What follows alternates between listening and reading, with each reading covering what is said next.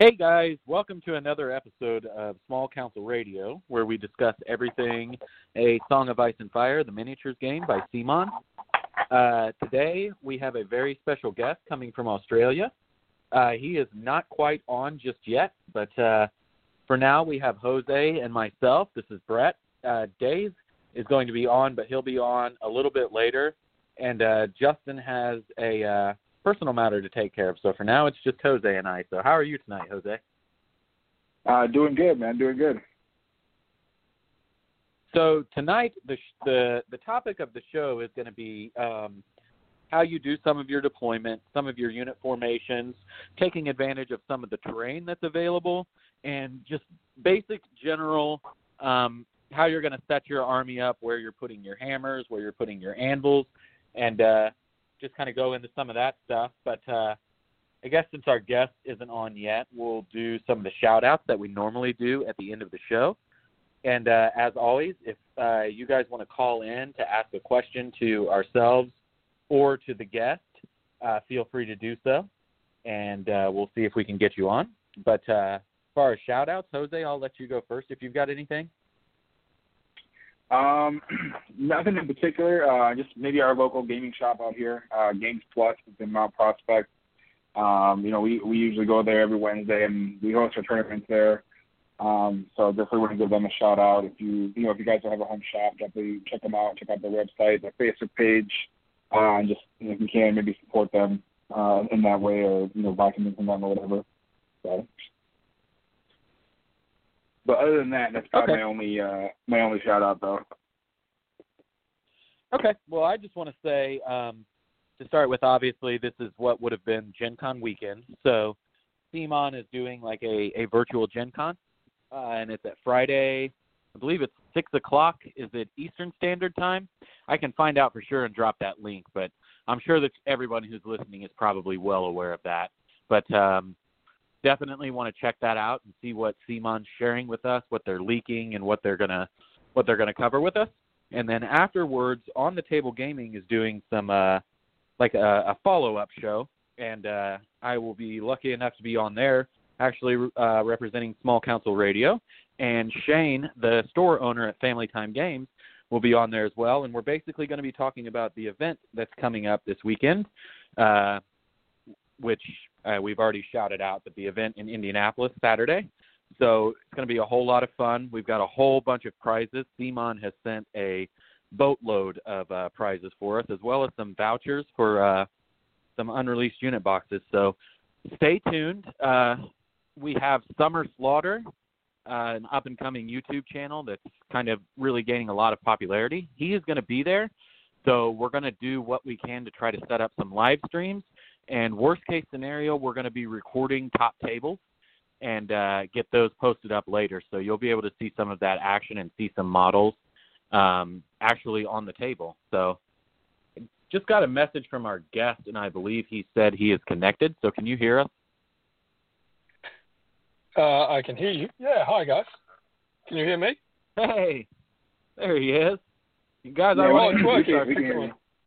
going to introduce our special guest. This is Lockie Carter.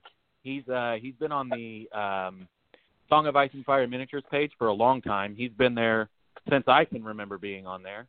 I've been a fan of his for a while. He's always been the kind of guy that builds a list that some people wouldn't expect, and he's made some things work that other people have complained that didn't necessarily work. So I've been a fan of what he's done, and then with the emergence of TTS, I know that he's got a very strong club out there in Australia.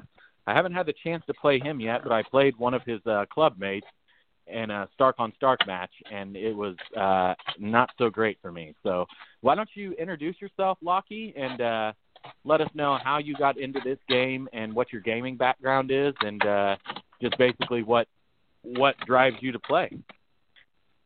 Hi. So I'm Lockie Carter. I got into Song of Ice and Fire. I used to play Infinity. Still do. Love the game. Waiting on a new edition. But I wanted a fantasy game that was sort of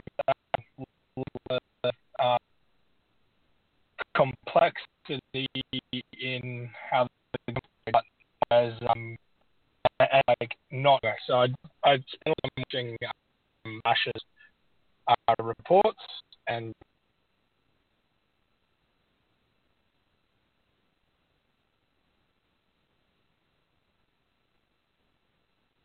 Did we lose you, or can you still hear me? Because you were cutting out a little bit there. you hear me? Yeah, I can hear Hello? you again. Oh, sorry. Maybe it was my mic. I got into the game watching Ash play and just being like really interested in how it played, how the mechanics worked. The sideboard really got me hooked, and the alternate activations was, I think, a huge part, especially coming from Infinity, where you always have to be clued on. There's not that point where you zone out and your opponent does something for like 20 minutes and then you get to do something with whatever's left. You always need to be thinking a couple of steps ahead to play the game, and you always need to be planning. And you have the ability to respond immediately almost to what your opponent does. So I really like that, and that's what got me into the game. And then I got the Starks, and that was it. Fantastic. Can you hear me? Oh, yeah. Sorry. Did you have anything to add, Jose? Go ahead. Oh, no, that wasn't me. You're good. With that, I think it sets up a pretty good transition for the topic of tonight, which is unit positioning, setting up deployment, and using some of that terrain to your advantage. So I already know the answer to this, but just for our listeners, do you prefer random terrain or chosen terrain, and why? So I've actually got an interesting point on this one. But I do prefer player-chosen terrain. We've heard from Michael Chanel that the game and units are designed with player-chosen terrain in mind, which means that there are units out there which are not going to seem very good until you take dedicated terrain considerations into account. Old Bowman and Palisade would be obvious.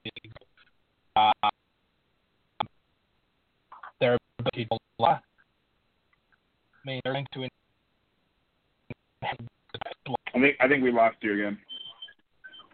Yeah, we definitely did. I was just getting ready to say we lost the connection with you again. I think we pretty much stopped hearing. Can you hear me now? Yep. Okay. Yeah, it sounds better now. Yep. Sorry. Oh, I think I might know what it is. It's because I'm speaking on my phone, and so it's if it tries to lock, it might be dropping out. I'll make sure it doesn't lock. Yeah, you cut out when you were saying that that Michael Chanel had the game designed to where people would pick their own terrain. That's where you cut out. Oh, okay, cool. So I guess the follow-up to that was that means that there are units that are designed to interact with specific terrain choices, and that the obvious one would be Bowman in a Palisade, particularly the previous iteration of Bowman, are significantly different when you can guarantee that there's a Palisade on the table to when you might only have that if you roll a 7 or get lucky, and then we see that as well in Free Folk Eagles and Targaryen cards and abilities that let them ignore specific terrain. Terrain placement and choice should be a really important aspect of the game. That being said, played in the NRG tournament Builder League, and we used random terrain, and it was interesting. I definitely don't prefer it, but it wasn't as bad as I had feared it would be. Can you guys hear me? Oh, yeah. We can. Yeah, no, you're good. You're good. Cool. Sorry. Go ahead, Brett. Go ahead. Across the world. What about you, Jose? Never sure. For me, that's a really good point that you brought up. I think that certain units do perform better with certain pieces of terrain. However, I do like the ram terrain. I think it makes you have to think on your feet more, adapt to situations. And I like that. I like having to think, and I also like the fact that it's makes me use pieces of terrain that I don't normally use. Because a lot of times, you know, when we were picking terrain, you would see a lot of like course piles, you'd see a lot of weirwood trees, palisades, and like you wouldn't really see anything else, you know. So it's just kind of like, it's kind of nice and refreshing, in my opinion, to see a big mix of terrain, and then just how you're able to adapt to it. You know, I think that's something that I enjoy now, as opposed to being able to pick it. But I mean, I know some people, depending on where you go, different tournaments and different like local events and stuff, depending on your group. So I know some people still do you pick your own, and some people do the random. So it all depends on what your group does. But I know for us, we do random, and I love it. So that's my take on it. Yeah, generally I prefer Chosen. I've played a little bit into the random terrain. There for a while, it was pretty much all that we did. But it kind of, for me, it ended up being as redundant as the Chosen terrain, where you had weirwood tree, corpse pile, maybe a palisade here and there.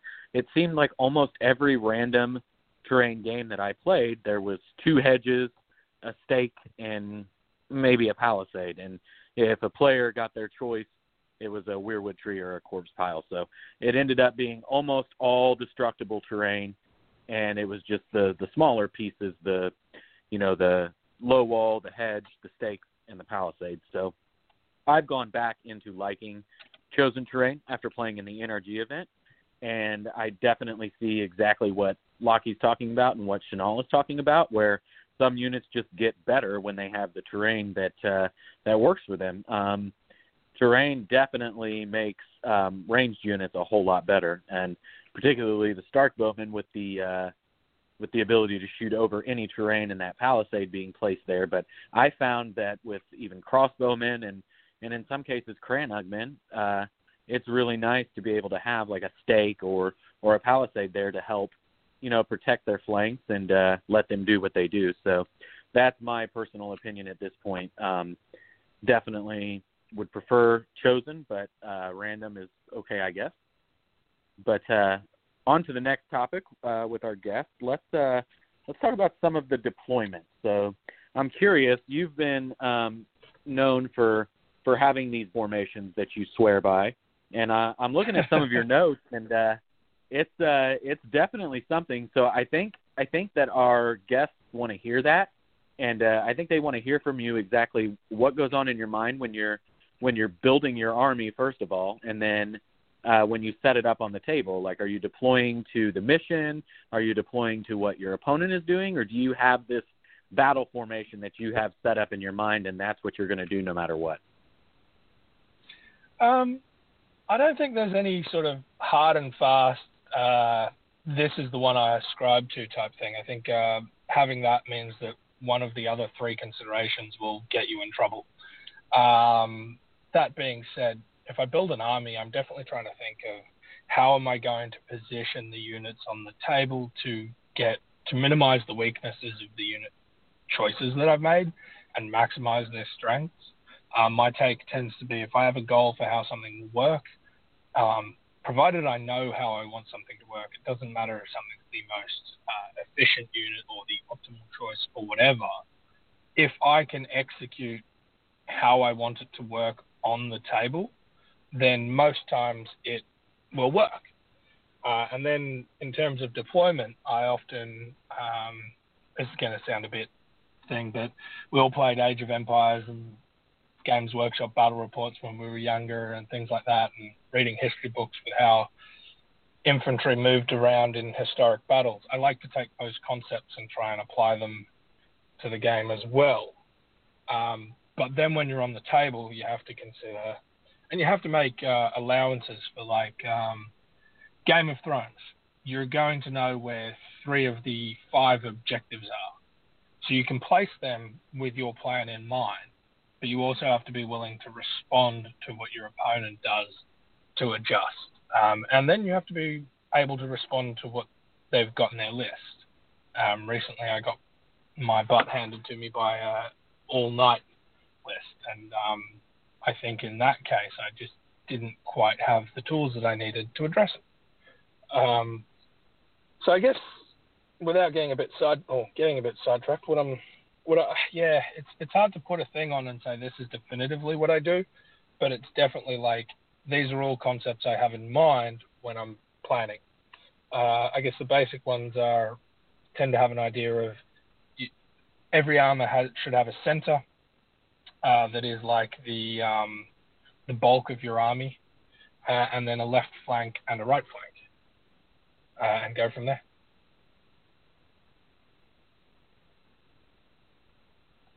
Yeah, So I mean, that makes sense. And go ahead, Brett, go ahead.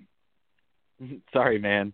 No, you're good. I was going to say it makes sense, and it sounds really simple, but it makes sense to me. Now, one thing that I like to do, and then after you answer, Jose, you just go ahead and transition into how you kind of do your deployment.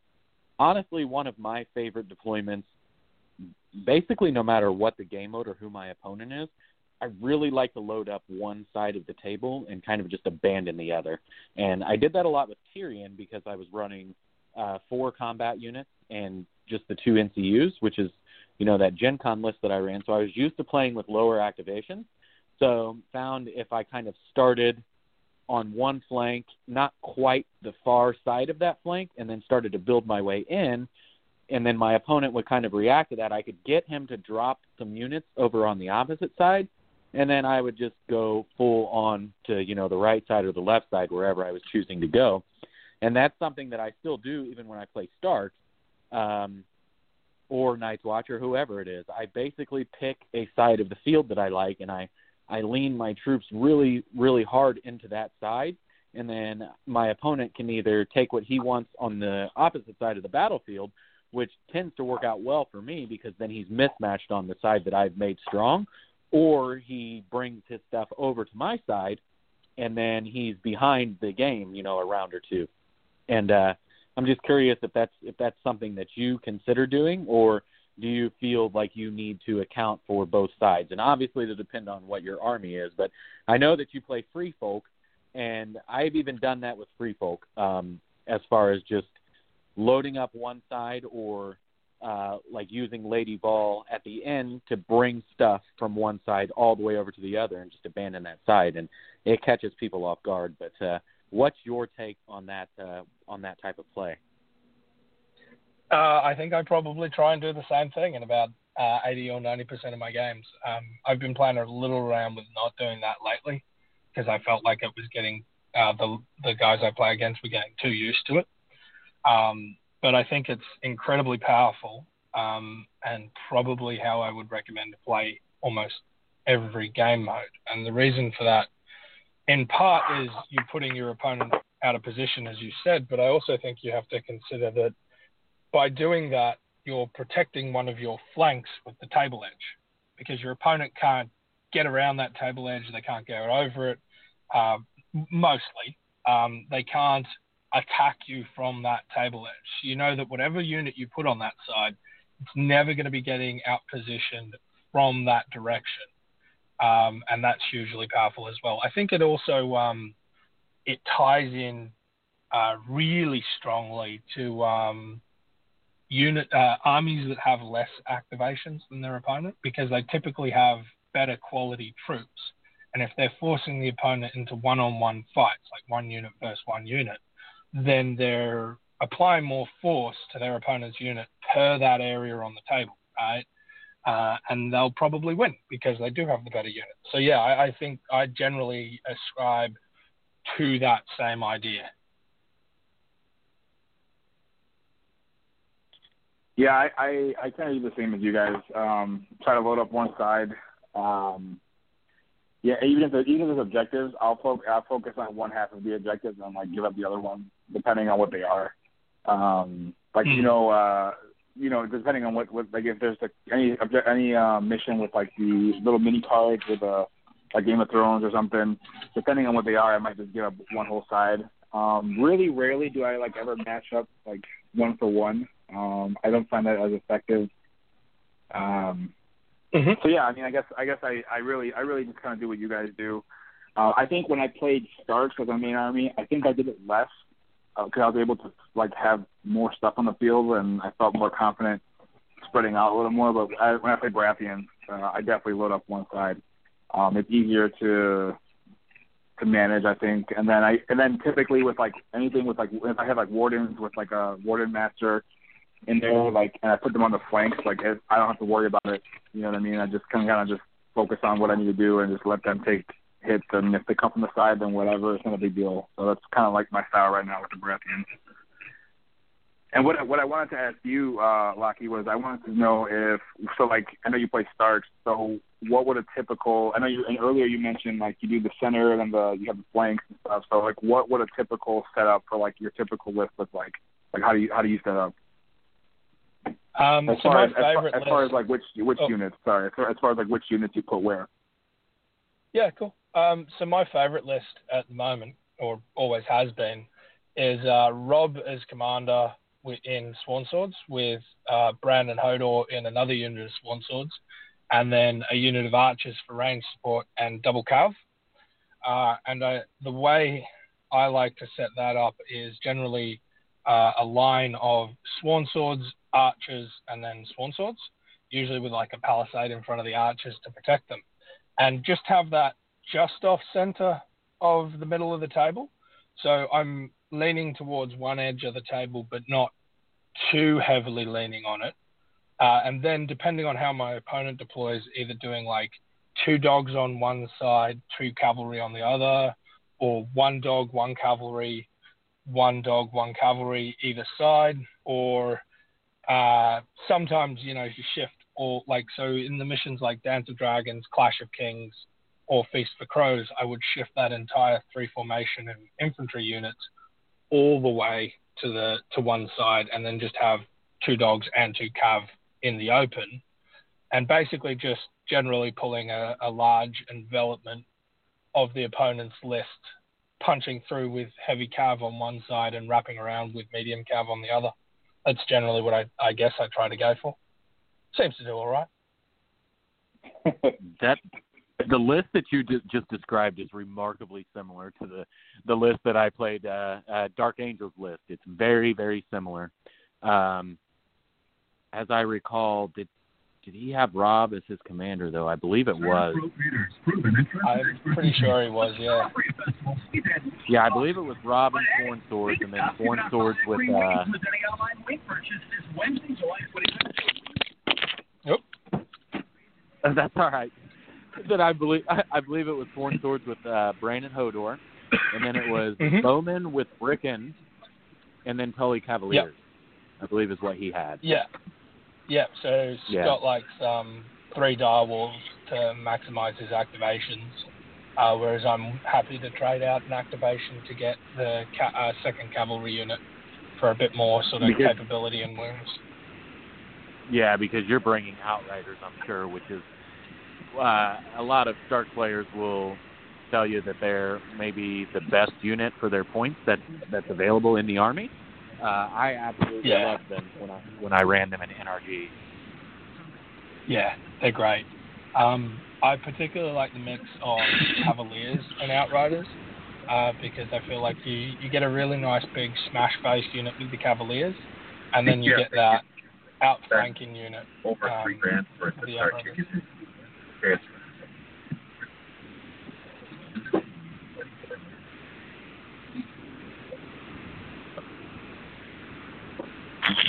Oh, sorry. You guys there? Yep, I'm here. Oh, okay, cool. Sorry, just getting a bit of background noise, that's all. No, that's it. Yeah, so I didn't know if that was you. But at any rate, the Outriders and the Cavaliers is definitely a really strong 1-2 punch.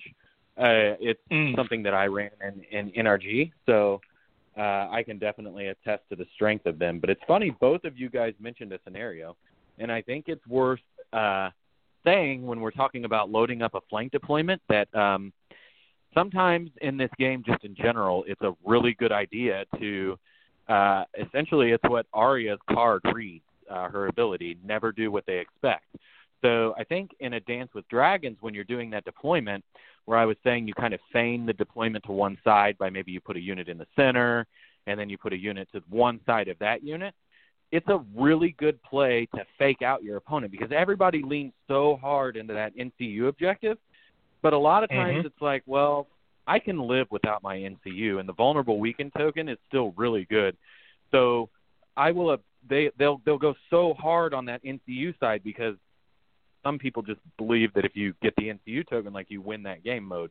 But I'm like, that's fine, you can have it because my whole army is over here on this side with my commander sitting on this vulnerable weaken token, and your commander is way over there, so you're either going to react to my side of the field or I'm going to beat the piss out of your stuff on this side, you know? And it kind of, people don't expect that. So it sounds like maybe that's something you agree with.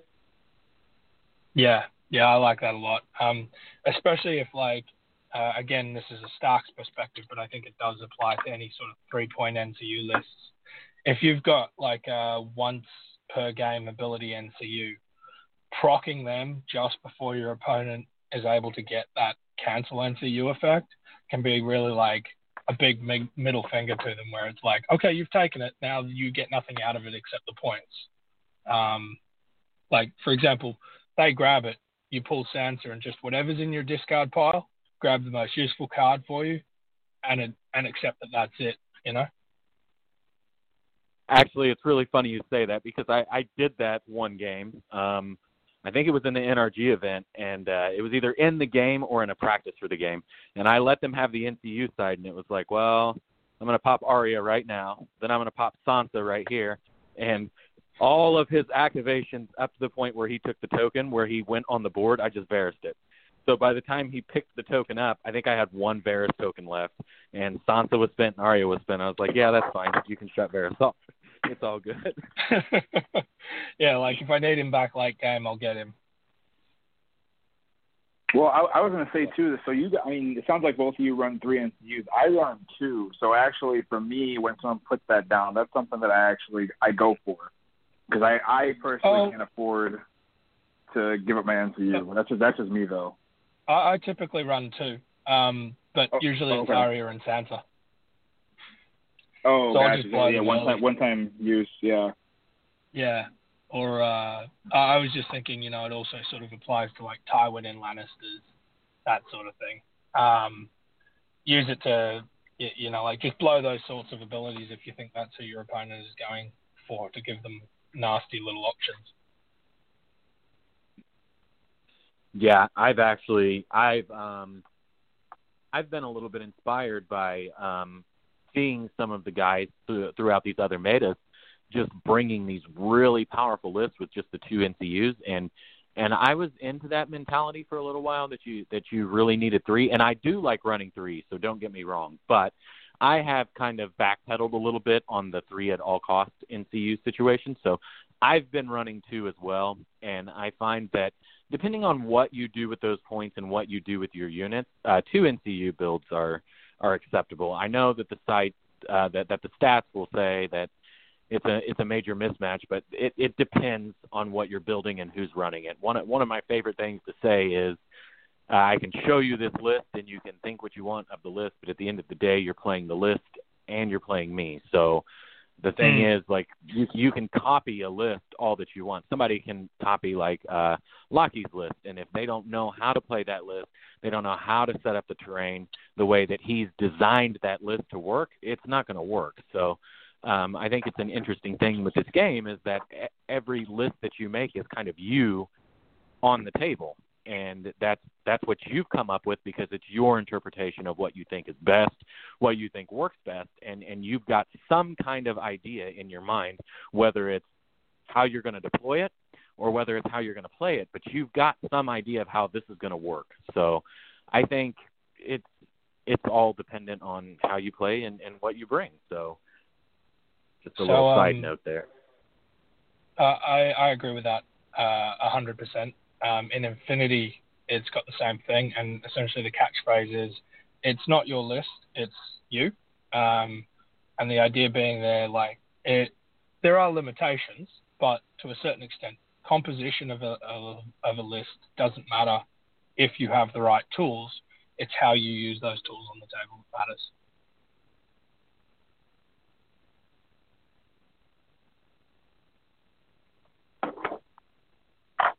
Okay, so we can definitely move on to the next little bit here. Back to focusing on some of these formations and some of the notes that you've got written down here. You've got position and matchup counters to the opponent's units. So I'm interpreting that as obviously you play Stark, so you've got some advantages that maybe some other armies don't, because you can drop those wolves as a dummy drop, and then you can set your matchups the way that you want to. But if you want to elaborate a little bit more on that, because I think even some of our users could use to hear that mentality of how you play that drop game. And I think it's really important, but these are your notes that you take off and get us kind of started on how you do that drop game to get the matchups that you want. Yeah, cool. So actually to drag it away from Starks and maybe highlight the example a little bit, if I used Lannisters as an example, one of my sort of like templates that I like for them is 2 guardsman units, a unit of something like cutthroats or halberdiers, a unit of crossbows, and a unit of Knights of Casterly Rock. And I think that sort of thing is pretty common. So if we think of what we've been talking about previously about baiting out deployments and stuff like that, and baiting out sides, the Knights of Casterly Rock are mobile enough that you can put them down in the middle of the table early, and by the time you need them, which is usually around round 2, they can be wherever you need them on the table. So if you put them down centrally first, you're not really giving your opponent any information on where where the rest of your army is going to deploy. And then you can follow that up with putting down the 2 guardsman units, right? But leaving space between the guardsman units and the Knights of Casterly Rock for your crossbows and halberdiers to deploy. And then that means that you've put down 3 activations. And even Starks, by 3 activations, you're probably getting a general feel for where most of their units are going and where space is still on the table for the units that they haven't deployed to actually fit and be in a reasonable position. And so after that, you follow up, you go your crossbows here and your halberdiers here, and then you've got your line. You already had the idea of what you wanted to deploy and how you wanted to deploy it for most of the list in your mind, like Knights Central, 2 guardsmen on a flank of your choice with space in between them. But you've still got the flexibility to go, all right, I need my halberdiers in the center to match up with your, say, berserkers or sworn swords that are going to be pushing through there.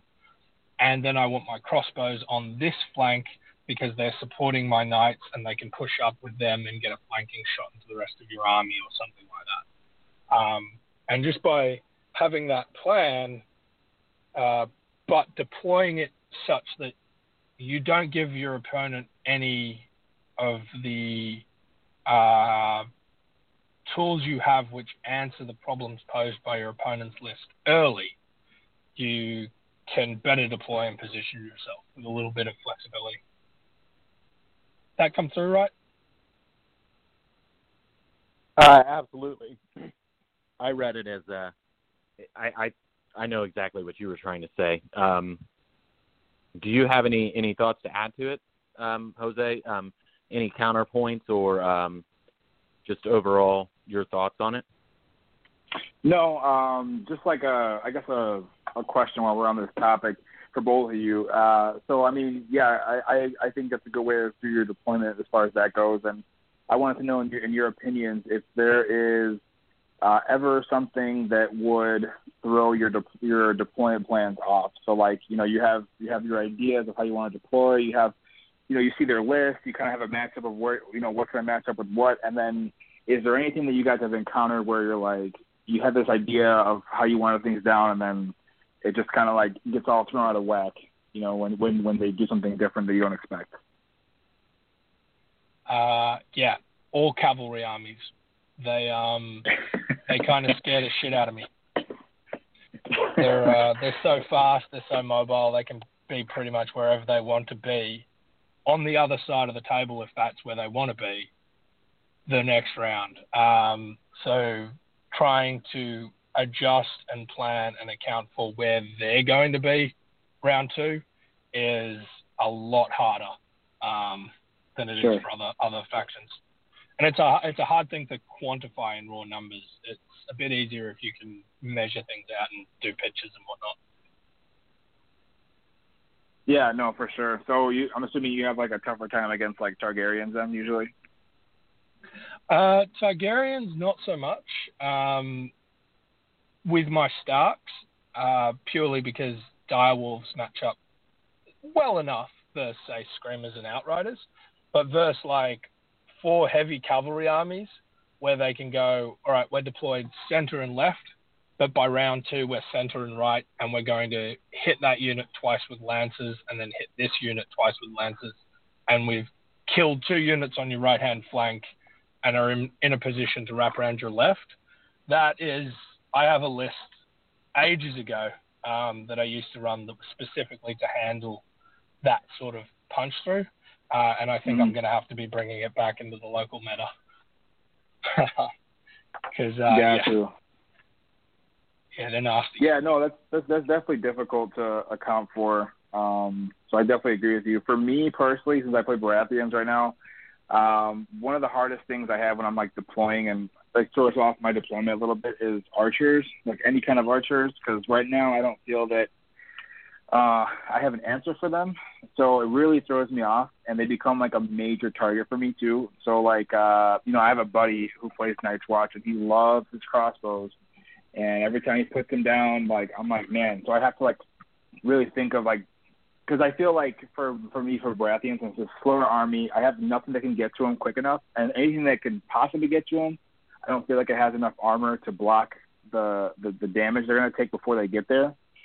So it really throws off my deployment sometimes. So like I have to, a lot of times I'll decide to either just avoid them as a whole, or maybe put something there that can just take the hits, like wardens or something, and just ignore them and just try to keep the wardens alive by healing or whatever. But that definitely throws off. Yeah, go ahead. Yeah. So I get what you're saying. I think Baratheons, both because they're slow and don't have as many tools yet as other armies, right, have to be a bit more careful about deployment. But archers in particular, the reason, sorry to interrupt, but one of the reasons I wanted to was what you're saying, I feel like is the same problem that I have when I'm playing free folk, like long range in particular, just choose them to pieces.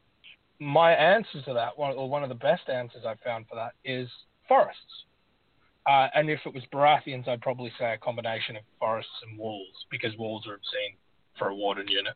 Having a 2+ save infantry is just messed. But a forest is a large footprint. It doesn't really disorder your charges. So, like, rough sucks, but you're not rough and hindering. And at the same time, even just forcing crossbows to hit on a 4+ with your standard, throw out a weekend token on them when you can, you'll find that the damage that they can be doing to your units significantly minimized. Yeah, no, for sure. So, like I said before, so in our group over here, we do random terrain. So sometimes I don't have the luxury of the forest. But when I do have the option, like if I roll a 7, honestly, that's definitely something I always put down. If I'm versing someone with archers, and then as of now, my solution is really like I said, putting some wardens, letting them take the hits, and then I use Shira to heal them. And then when she goes in the money, she can put down a weaken, so I keep them weakened. And then I keep everything at distance and just try and hit them with Mel. I use Mel to like just whittle them down. That's my solution right now for everything. But definitely, like I said, as far as deployment goes, every time someone brings archers or more than one archer, like I have to like really think, like double check my deployment and what I want to do and where I want things deployed. Because anything that hits hard enough for Baratheons has like a 4-up defense, so it's like they really can't be taking too many long range hits. They're also they're not gonna be useful. So that's something that I always look out for when I'm deploying, and it makes me double check everything. But yeah, what about you, Brett? Anything that that throws off your deployment when you see it, or? I guess I'm going to chime in with you a little bit to an extent. When I was playing the Starks list in particular, I didn't really like seeing archers, and the bowmen that were in the list of Dark Angels, I think, was kind of the unit that tilted the match. Honestly, he and I had it was close to a mirror match. I had the advantage on the tactics board. We each had a unit of Tully Cavaliers, but I leaned into the Outriders, and he leaned into the Bowmen, and he brought Bowmen with Rickon, so he had one more wolf than me, and it ended up being, I think, the biggest difference. Those Bowmen were – they harassed my Umbers. They kept Rob to where he couldn't safely go into that zone. So, yeah, archers are a little bit of a problem, but Starks definitely have tools to deal with them. You can use Arya to move up and then get in charge range. You've got Swift Advance. You've got Devastating Impact. You've got ways to deal with them. But he just played a really solid game, and I think a good, strong, solid player who's using the terrain and who is setting things up right with archers is going to be a really scary match. But with that said, when you play Baratheons, are you playing Stannis or are you playing Renly? I play Stannis side. Because I think a lot of Baratheon players are overlooking Davos as a commander, or Davos, or however you say it. He's got the one thing that Baratheons lack. And so for me, my personal take on a lot of things is if you've got like an attachment or if you've got a commander that shores up one weakness of the army. So the entire Baratheon's weakness is being slow, except for the Champions of Stacks. You got a bunch of infantry. Your basic troop is movement 4. They're really, really good, but they're slow. Davos adds several tricks to get them across the board. And then I know that we've talked about it in small council, and Justin hates me for it, but I really like Devin, and I like him in a unit of Bastard Girls because you can stand at 13 inches and be safe. Or I'm 13 inches. Yes, 13 inches. You can shift up into the 11-inch and take your shot with your Bastards Girls. Then you can do Reckless Heroism and automatically roll a 6 so you can make that charge from downtown, and you know that you're going to make it. And the reason I appreciate Reckless Heroism so much, by the way, it's my favorite new ability that's come out by far. Any day of the week, I would take D3 wounds to make a 6 on a charge. So with that said, and especially in that faction, being able to roll a 6, it's not only giving you almost cavalry-like range, but you're not going to roll a disordered charge. And the Bastards Girls, you're going to get those 4 shots, and then you're getting that deep charge with Vicious, and you can make things happen, in particular with Shira being able to hand out tokens. So you've got a chance to make them vulnerable from the bows, but I would lean into the panic token because of the Vicious. So it's like a damage multiplier, and I really, really like the idea of that unit. I know that his loyalty ability is something – we're missing something for that one to make sense, but just for Reckless Heroism, it's almost worth 2 points in an army that's just that slow. If I may, I also think that could be really powerful with a tough unit. Given the rest of the Baratheon cards, I find they're a bit like Free Folk. Once they're engaged, they're very, very hard to deal with.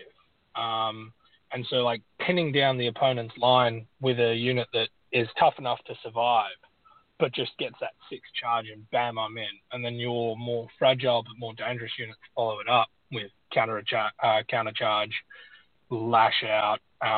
Is it Lash Out or Last Stand? And ours is the Fury. That sounds like a very nasty little combo. Yeah, I mean those are good points. I hadn't thought of that, to be honest. That's a really good point. I guess that would also help ease the deployment too, because then if I use Davos and then exactly like I said, then use Devin, you could probably have more comfortability with the deployment. I guess that's a really good point. I hadn't thought of that. You guys definitely got me excited to try that though. Yeah. Yeah, I mean, I'm a fan, so. I hate to say it, guys. I'm unfortunately going to have to bounce a little early. Just at work at the moment, and my time is unfortunately up for my break. I am sorry, but this has been a really good conversation. Yeah. Well, it's been no an worries. absolute pleasure having you. So I really appreciate you, and I'm sure I speak for everybody in Small Council in saying, you know, thank you for coming on and sharing some of this with us. We didn't necessarily stay on topic, and I know that you have a lot more to share with the community, but it did end up turning into a pretty nice conversation, and I feel like it's going to be informative, and maybe we've made some people give some things a second thought. So I definitely appreciate you coming on. Thank you for having me. Really, I could just talk about this game all day. And if I stayed here, I would, but that'll probably buy me. Anyway, did you hear that, or did I cut out? You cut out there. Yeah, we heard you cut out a little bit. Yeah, sorry. I said thank you for having me. I could talk about this game all day if I got half a chance, but unfortunately I do have to run. Because, I'll talk to you guys online, though. It's all good, Jeff. I'll shoot you a message. Thanks again. Bye. See ya. Thank you. Now it's just you and I, Jose. No, I'm here. Can you hear me? Oh, Dave, you're on now? too, huh? Yeah, I literally just got up. So, sorry, everyone. I was held up late at work. Normally I don't work Tuesdays, but a fellow employee needed to switch a day, so I figured since I was getting off at 8 it wouldn't be a problem, but of course they gave me a very, very last minute call I had to do. So, but I am here. I guess it'll be us three. You know, the funny thing is, without you coming on here and talking so much, we've pretty much covered most of the things that we need to cover in 45 minutes. We might actually close on time tonight. I don't know. Of course, I was listening in the background. I'm totally just kidding. You know we love you, Dave. No, I guess we can give you a real quick recap of what we covered, and then we can pick up some things, and you can weigh in on it a little bit on the things we already covered. So we covered some of the. I heard it all. Oh, well then, do you have anything to add, Dave? Yeah. So I was listening, but since I was the one driving back, I couldn't weigh in. I know some of you probably heard a bunch of random noise. That was where my phone cut out. I called back in, and then I was unmuted. So, but yeah, I heard I don't know, I'd say almost all of it. But to kind of run through some of the stuff you guys talked about, random terrain versus picking your terrain, I'm kind of on the fence. I think I'm still have the same position I had before, which was if we're going to play in a tournament, I'd rather pick my terrain, and every other time I'd rather it be random. I think random is just more fun in general, but I think picking your terrain definitely weighs in on a lot of strategy with needing to know what to pick for your units while not also helping your opponent's units, or picking something that's going to hurt your opponent but maybe not hurt you. So I think it does they both have their kind of traps that for picking terrain you're going to be stuck with usually a lot of coarse piles and weirwood trees, but like you were saying, Brett, I have to agree that with the random terrain, at least the way the table is set up right now, it ends up being almost always destructible all the time. I think maybe if they reworked the table a little bit, maybe swap the bog with the palisade, and then swap maybe the hedge with the forest, you would see a lot more bogs and forests, which would still allow for a nice mixture of terrain while not being all destructible and not being a bunch of weirwood trees and corpse piles. So that's kind of my take on that subject. Let's see. You were talking about positioning and or deployment and how to like deploy, in counter to your opponent. And I thought it was interesting. I heard, I think it was you, Brett. I could be wrong if it was Lockie, that dropping the wolves early as like that delay drop to kind of get an idea of what your opponent's going to do. It's funny because for me as a Stark player, I actually like placing the wolves first. I know that my opponent usually doesn't care. Or sorry, I like to deploy my wolves last.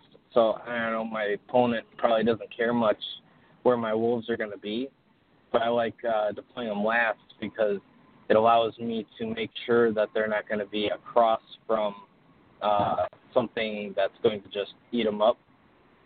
Granted, they are fast, so I can kind of, if you really needed to, you can fix that. But I like being able to, be like, oh, man, they deployed all to one side. Okay, I can just throw a wolf on this objective on the side that they didn't deploy on. But if I drop all my wolves first, I have to kind of play around that after the fact.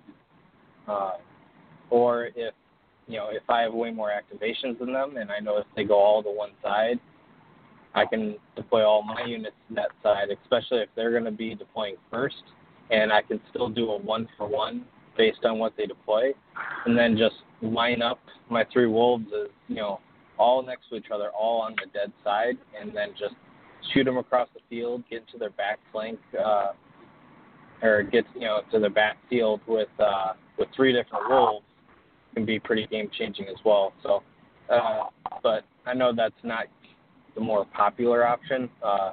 Placing them first is usually the more popular thing to kind of wait out your opponent, but is, I guess, just kind of different play styles in that sense.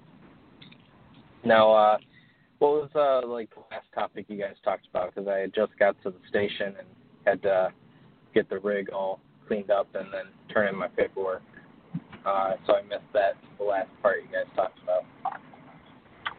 I had asked everyone if there was anything that when it gets deployed by your opponent, that throws off your plan for deployment.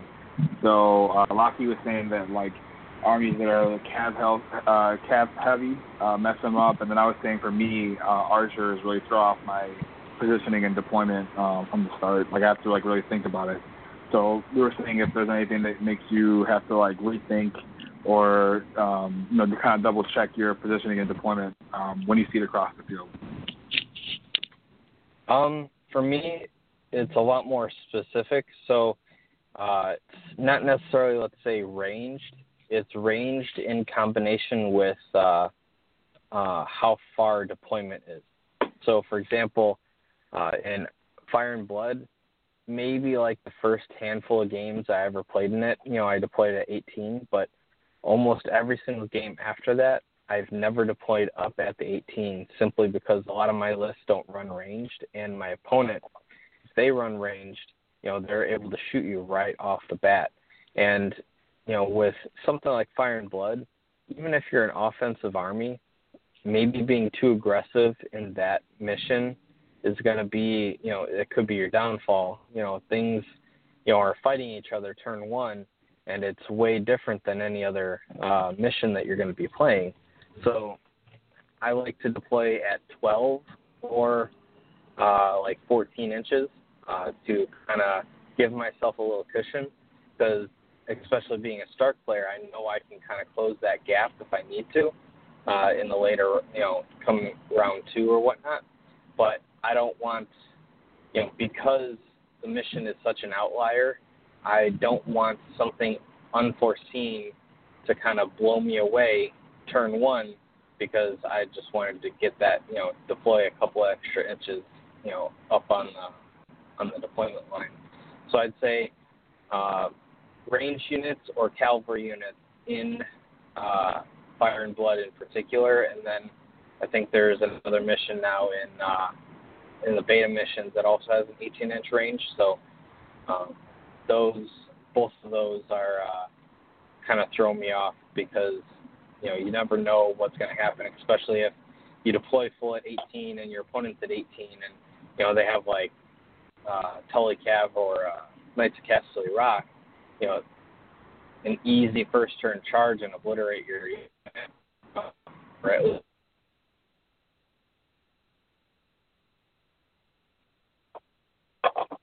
Wait, were you asking me about Knights of Casterly Rock? No, I think he cut out. Yeah, I think he was. I thought we were. Yeah, I think he's using them as an example. I think he cut out though. Okay, I gotcha.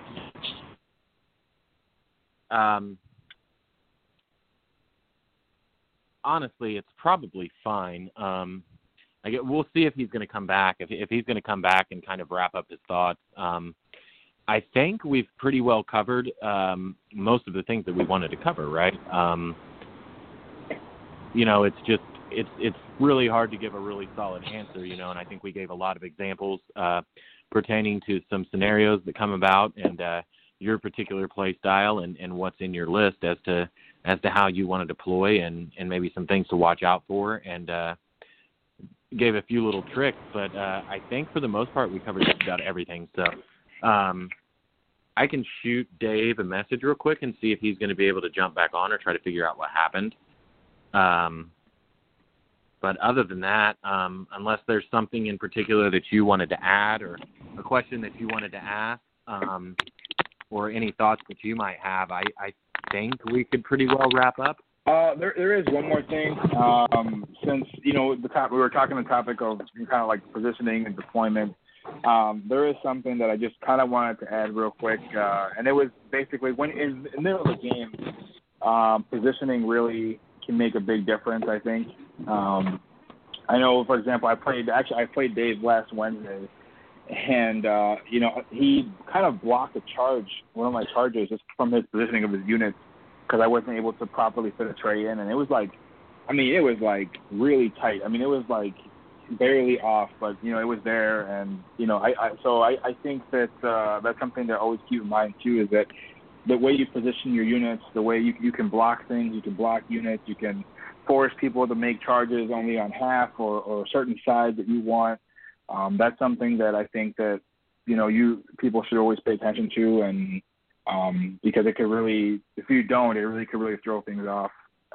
If you're planning on charging something and turns out you can't, it's off by like millimeters or something. That's something that you should really look out for. And I think it's important. An important part of the game is that part of the positioning. Just I know we've focus a lot on deployment, but even mid game, I think your positioning is always huge. It's even millimeters can make a difference. So. Hey guys. Yeah, I actually. Can you hear me better? Yeah. Yes, yep. Dave. Welcome back, Dave. No, I think we're talking about positioning throughout the game, and in particular, Jose's talking about the 50% rule, which I'm glad he brought that up, because it is definitely something that's really super important. And since we had already kind of talked about range a little bit, I think it's worth mentioning with this subject as well, with a ranged unit, and in particular the Stark Bowman. If you can cover just a tiny little bit of their tray, and then use that palisade, you can make it to where they can't even be charged in the front unless they kill a unit to get to them. So if you park something like Tully Sworn Shields in front of those bowmen, and then their other side is blocked by a palisade, you're going to have to fight the Tully the Tully Sworn Shields, and risk getting shot while you're in combat, and it's a really interesting thing. I know that Mage isn't super common right now, but I've played into a list where a good friend of mine, John, had not John Hurley, John Ailes, but he had a unit of Tully Shields with Mage Mormont, and then he had Roderick in a unit of Bowmen behind that unit. So I was vulnerable. Roderick was shooting into me. Roderick was triggering a panic check on Mage, which she was saving on a 4+, and then I was taking D3 wounds from Mage. So it was just a really bad situation and not where I wanted to be. So, I knew what I was getting into with it, but, just using that 50% rule to your advantage in a situation like that can be devastating. Yeah, no, for Yeah, sure. and you know, to kind of touch on what Jose was talking about with our game is that, you know, the 50% or 100% rule, or, you know, if not either of those, anything in between, so 51 to 99, it could be abused quite a bit, and I know a lot of people don't really like it. And I have to agree that it doesn't seem right, but compared to the old rules, I think it's definitely still a big improvement, because at least you can justify it by saying you tactic positioned your units well, whereas before there were so many like weird instances of things you have to pull this unit towards you or not towards you, or, you know, before it was just so confusing. Now, though there's a, you know, kind of a bad side effect to the rule change for aligning and charging and whatnot, I think it's definitely a lot better than it used to be. But to kind of elaborate more on some of the like things you can do. Now, this is something I would only recommend if you're comfortable with your opponent, as in you're good friends and you know, and you're okay playing this way. If you're just trying to like really test each other's, you know, skills, or if you're in maybe a tournament, because I've always, you know, been on the opinion that if it's a tournament and it's within the rules, then do it. Just don't be, you know, mean about it, I guess. Don't, you know, be sleazy. But if it's within the rules and it's a tournament, you know, just use all the tools you have at your disposal. Anyways, so with the 50% rule, if you can't get at least 50%, or if your tray can't even fit, then, you know, you can't make the charge. You can't charge in there. So what I did in particular was I had a unit that was there was two units next to each other, like with one just barely further up than the other. And then on the other side, I got the other unit, and I pivoted him to where I'm talking less than a millimeter of my tip of the corner of my tray was blocking the other side, so that technically an enemy tray could not fit in the front of my unit. So, you know, if you were to make a charge and try to place your tray on there, it would barely sit on top of the corner of your the tray of the unit next to you, or next to the one you're charging, so making it not be able to fit. And there's other situations like if you move a unit up and you don't want them to be charged, you pivot them so much to where their arrow, so the halfway mark, is obscured by the unit next to them. So you're not like horizontal with them or vertical with them or whatnot. You're on an angle, but just enough so that the enemy is still in your front arc. So they have to charge your front. Granted, if they're cavalry or have some way to get a maneuver, then you could kind of be SOL, because then they have a nice side shot on you. But if you pivot just so much to where your arrow, the halfway point, is in line with the unit, your own unit next to you, then they can't charge you, because they have to charge your front, and they have to meet at least 50%. So this is a way for you to still see your opponent with your unit while being able to prevent them from charging you. Now, again, this is a tactic that I would not recommend for like super friendly games, because it is very gamey. It is taking the rules to the extreme and really taking every benefit out of it that you can. So this is just something that until they change it in the rules, that you're probably going to want to reserve for test games for tournaments and tournaments themselves. I believe like in our game, Jose, or I played your friend the game before, and I didn't pull any of those tactics because I knew, one, I didn't know him all that well, and two, I know he's not necessarily new, but he's newish, and so, doing that kind of stuff with people like that can really sour, friendships. But with me and Jose, I know Jose is a really great player, and we're good friends, and we've known each other a long time. So playing like that it's a bit different. So you just take some of the tactics that we talk about on here and really kind of gauge them based on who your opponent is and what environment you're in, or else you could sour some relationships. Yeah, it was. I was telling him too the same thing. Like my buddy, he like he said, he's new-ish, and he's new-ish because he's been playing the game. I think for like, I don't know, maybe 6-7 months, but he doesn't play that often, so he doesn't have a whole lot of games under his belt. Yeah, I mean, I was telling him the same thing. Like, when I play him, it's different when I play you. And if you look at, when me and you played our game last week, I mean, there was tons of. We were both positioning and pivoting, and there was half charges here and half charges there, and it was like it's like a whole other game, But those little things they make a difference, though. They make all the difference, and then they can really throw your plans off if you do it correctly, you position correctly. So I just I know we were getting ready to wrap up, but I thought that was something important to mention, especially like on the topic of deployment and positioning. So.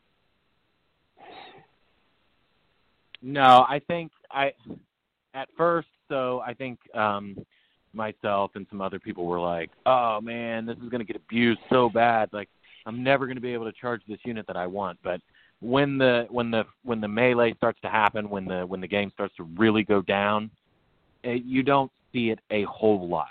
The number of times, even when your opponent's trying to do it, the number of times that it really super matters in the game, it doesn't happen too terribly much. Now, there are definitely smart players and good players that I've played against that are like, well, and they're usually really good about declaring intent too, is another thing. And I think that's important when you have a situation like that, to let your opponent know so that it doesn't piss them off. So, like when I play Yannick, for example, from Tabletop Warden, when him and I are playing, he'll move this unit, and I see what he's doing, and it's like, well, my intent is I'm going to angle this, and the corner of this tray is just covering it so you won't be able to reach 50%. And it's like, yeah, well, thanks a lot. I can't charge that unit in the front now. It's cool. I'll have to, reevaluate my plans and do something different, Yannick.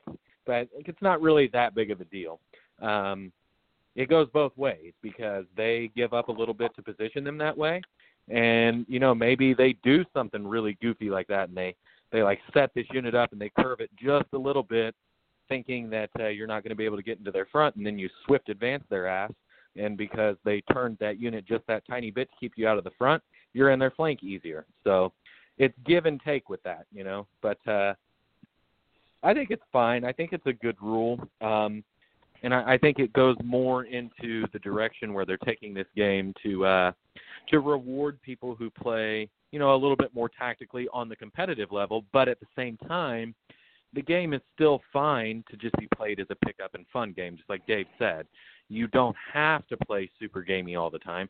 If you want to play casually, or you just don't want to take the time that it takes to learn the game and play at that hardcore level, the game is still fun. So it's a really well-designed, my favorite thing to say about the game is it's super easy to learn, super easy to play, but it's really hard to master. So I think it's fine that they add little rules like that are going to reward people who think that far ahead and they set their traps and they use everything at their disposal to their benefit. And I don't think there's anything wrong with that.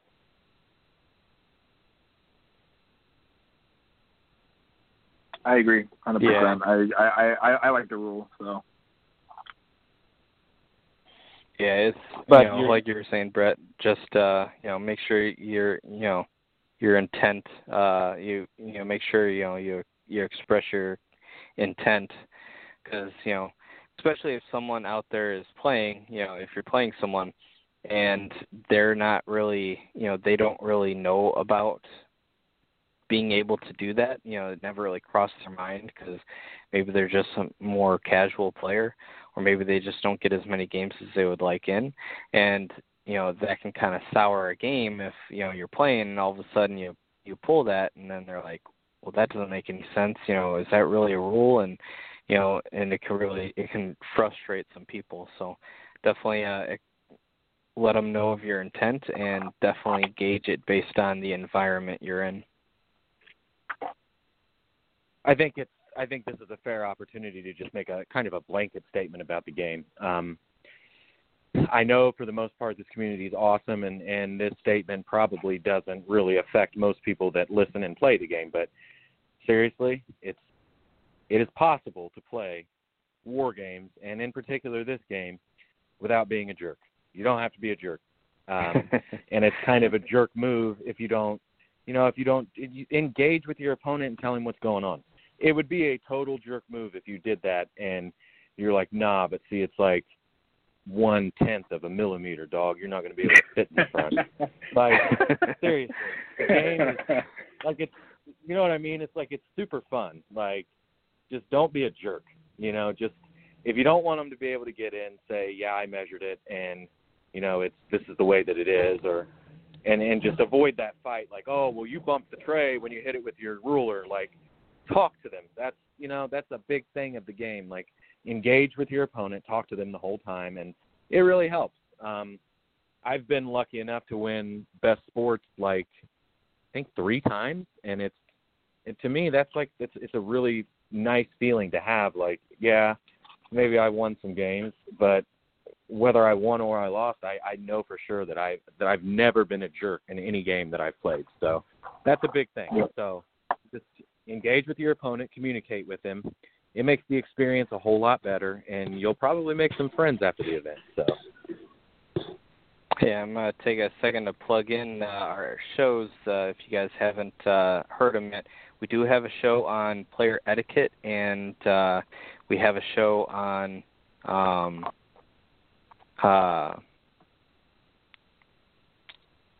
what was the other one? Now I'm drawing a blank. But we have a show. We have 2 different shows talking about all that sort of stuff. So definitely go check them out. I think at this point we have getting close to like 35 episodes. So definitely go back and check some of those. And there might be some that you missed, or some that have stood the test of time. I know some of our earlier shows, were back before a lot of updates and whatnot. But there's definitely some in there that apply kind of no matter where you're at.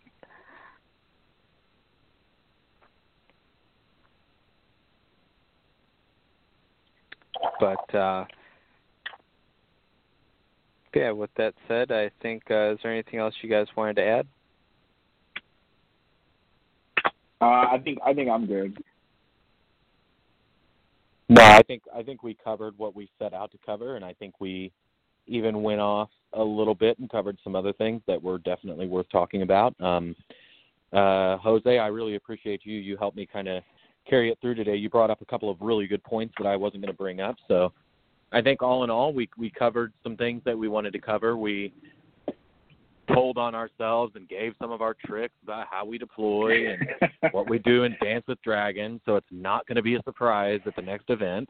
But no, I think we covered what we wanted to cover. So I don't really have anything to add. Awesome.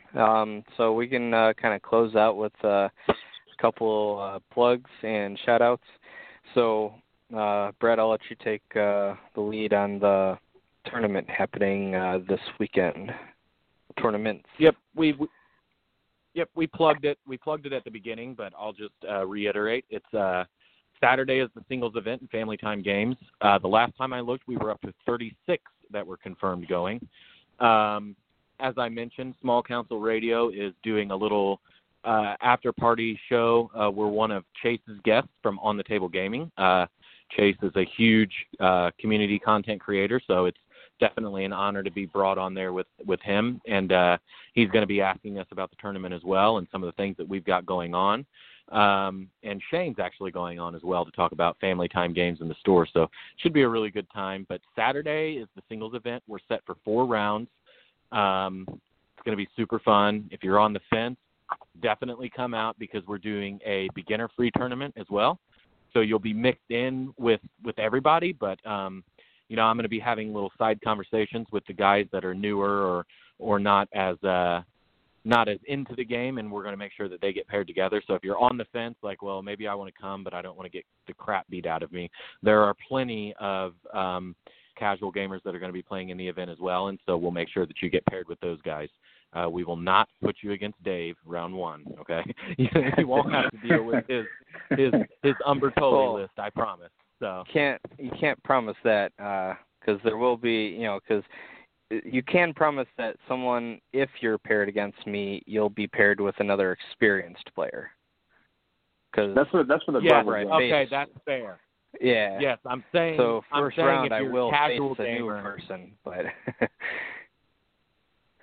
No, I'm saying if they're a casual gamer, they don't have to be worried about playing a hardcore gamer at least the first round. Now, if you win your way, are you talking about the main event or the team event? Yeah, the main event. The main event because okay. Sorry, that's where I was getting confused. Because Carlo has a way to in the first round you can change it to where like guys that rode together, if they get drawn in the Swiss pair, you can adjust that, and it's something that Marty did as well at the Acon primers. I don't want to have you guys drive all the way here to play each other round one. Like, I got to play Dave. I just rode with Dave for freaking 4 hours. You know what I mean? Like, so we try to make sure those things don't happen, and Carlo's got an ability to go in there and change that for us. So it's fantastic, which is worth mentioning.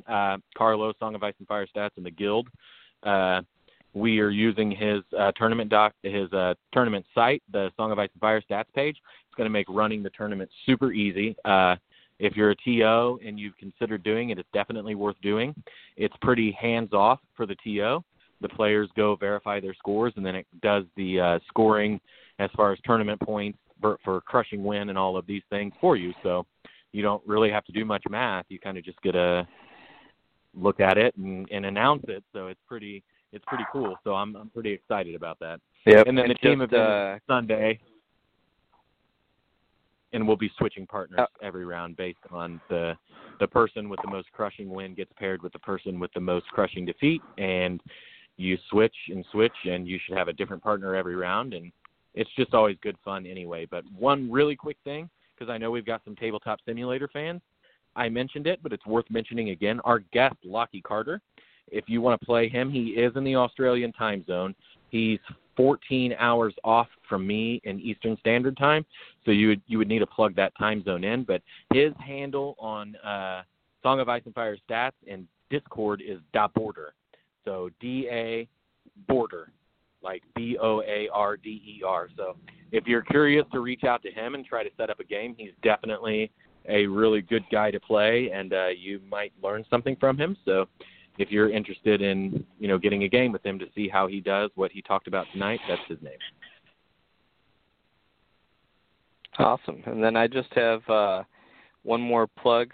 This is kind of a different type of plug, and kind of just asking you guys, I know all you listeners out there, if you're ever wanted to support us or help us out in any way, this will definitely be one of them. It's a fundraiser for a close friend of mine. Her and her husband are raising funds because their unborn baby at the moment has been diagnosed with CDH, which is congenital diahernia. I probably pronounced the second part wrong there, but basically it's an extra large hole in the left side of the diaphragm, and currently where they live in Michigan, the baby only has about a 30% chance to live after being born. So they are trying to raise funds to temporarily move to Florida, so that way they can have the baby at a different hospital, which has over a 90% chance for survival. So They're only asking for 10,000, which I think nowadays, with everything going on, and then a lot of other fundraisers, asking for quite a bit more. This is definitely something that you can do to help us out by donating there. I would greatly appreciate it.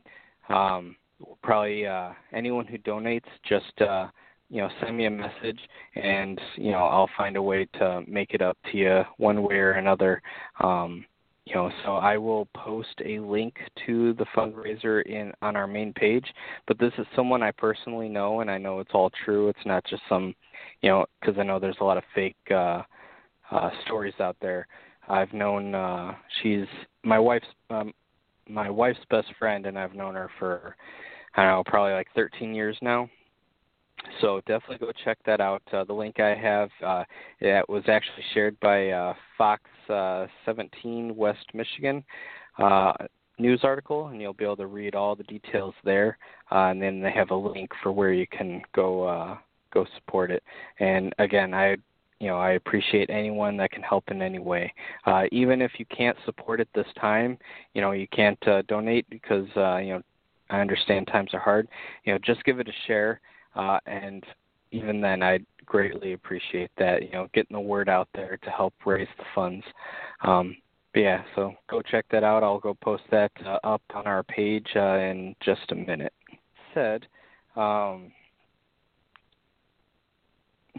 Remember I guess another plug technically is go check out A Song of Ice and Fire Guild.com if you have not heard of it or gone and looked at it yet. It is a place where a bunch of creators all go to collaborate, and we put a bunch of exclusive drops there every month, and they're all themed based on whatever the topic is for that month. So I believe last month was Baratheons, this month was Targaryens, and I'm not sure if we've announced next month yet. So definitely go check all out. They have anything and everything you can think of as far as content, between battle reports, both as article form and video form. You got just articles on different topics. You have podcasts, and there are also a couple local stores if you don't have a local, or not local, but if there's a couple online stores, if you don't have a local store to buy from, you can go on there and purchase from them. But yeah, you can definitely go check that out, and give those guys all the different creators on there a like and a couple views. Other than that, just follow us on Facebook and Blog Talk Radio. Like and share out either of those and follow them. We're still doing, for every 100 likes, we'll give out a unit box for a random person. We've kind of been sitting steady at the same likes, so but I know there's definitely a lot of people out there that we can get on board the small council train. So the more you share it, the more exposure we'll get, especially if we're maybe not in a Facebook group that you guys are in. Share our show on there, and we'll go from there. For those that can't make our live show every Tuesday at 8 p.m. Central Standard Time, we are recorded on A Song of Ice and Fire Stats.com, iTunes, Google Play, Stitcher, Spotify, TuneIn, and Blog Talk Radio. I appreciate all you guys for listening in. I appreciate my host. Thank you, Brett, for kind of covering for me today. And thank you to Lockie for coming on and being our guest and definitely giving us a bunch of insight. This is the Small Council Radio, and it is dismissed.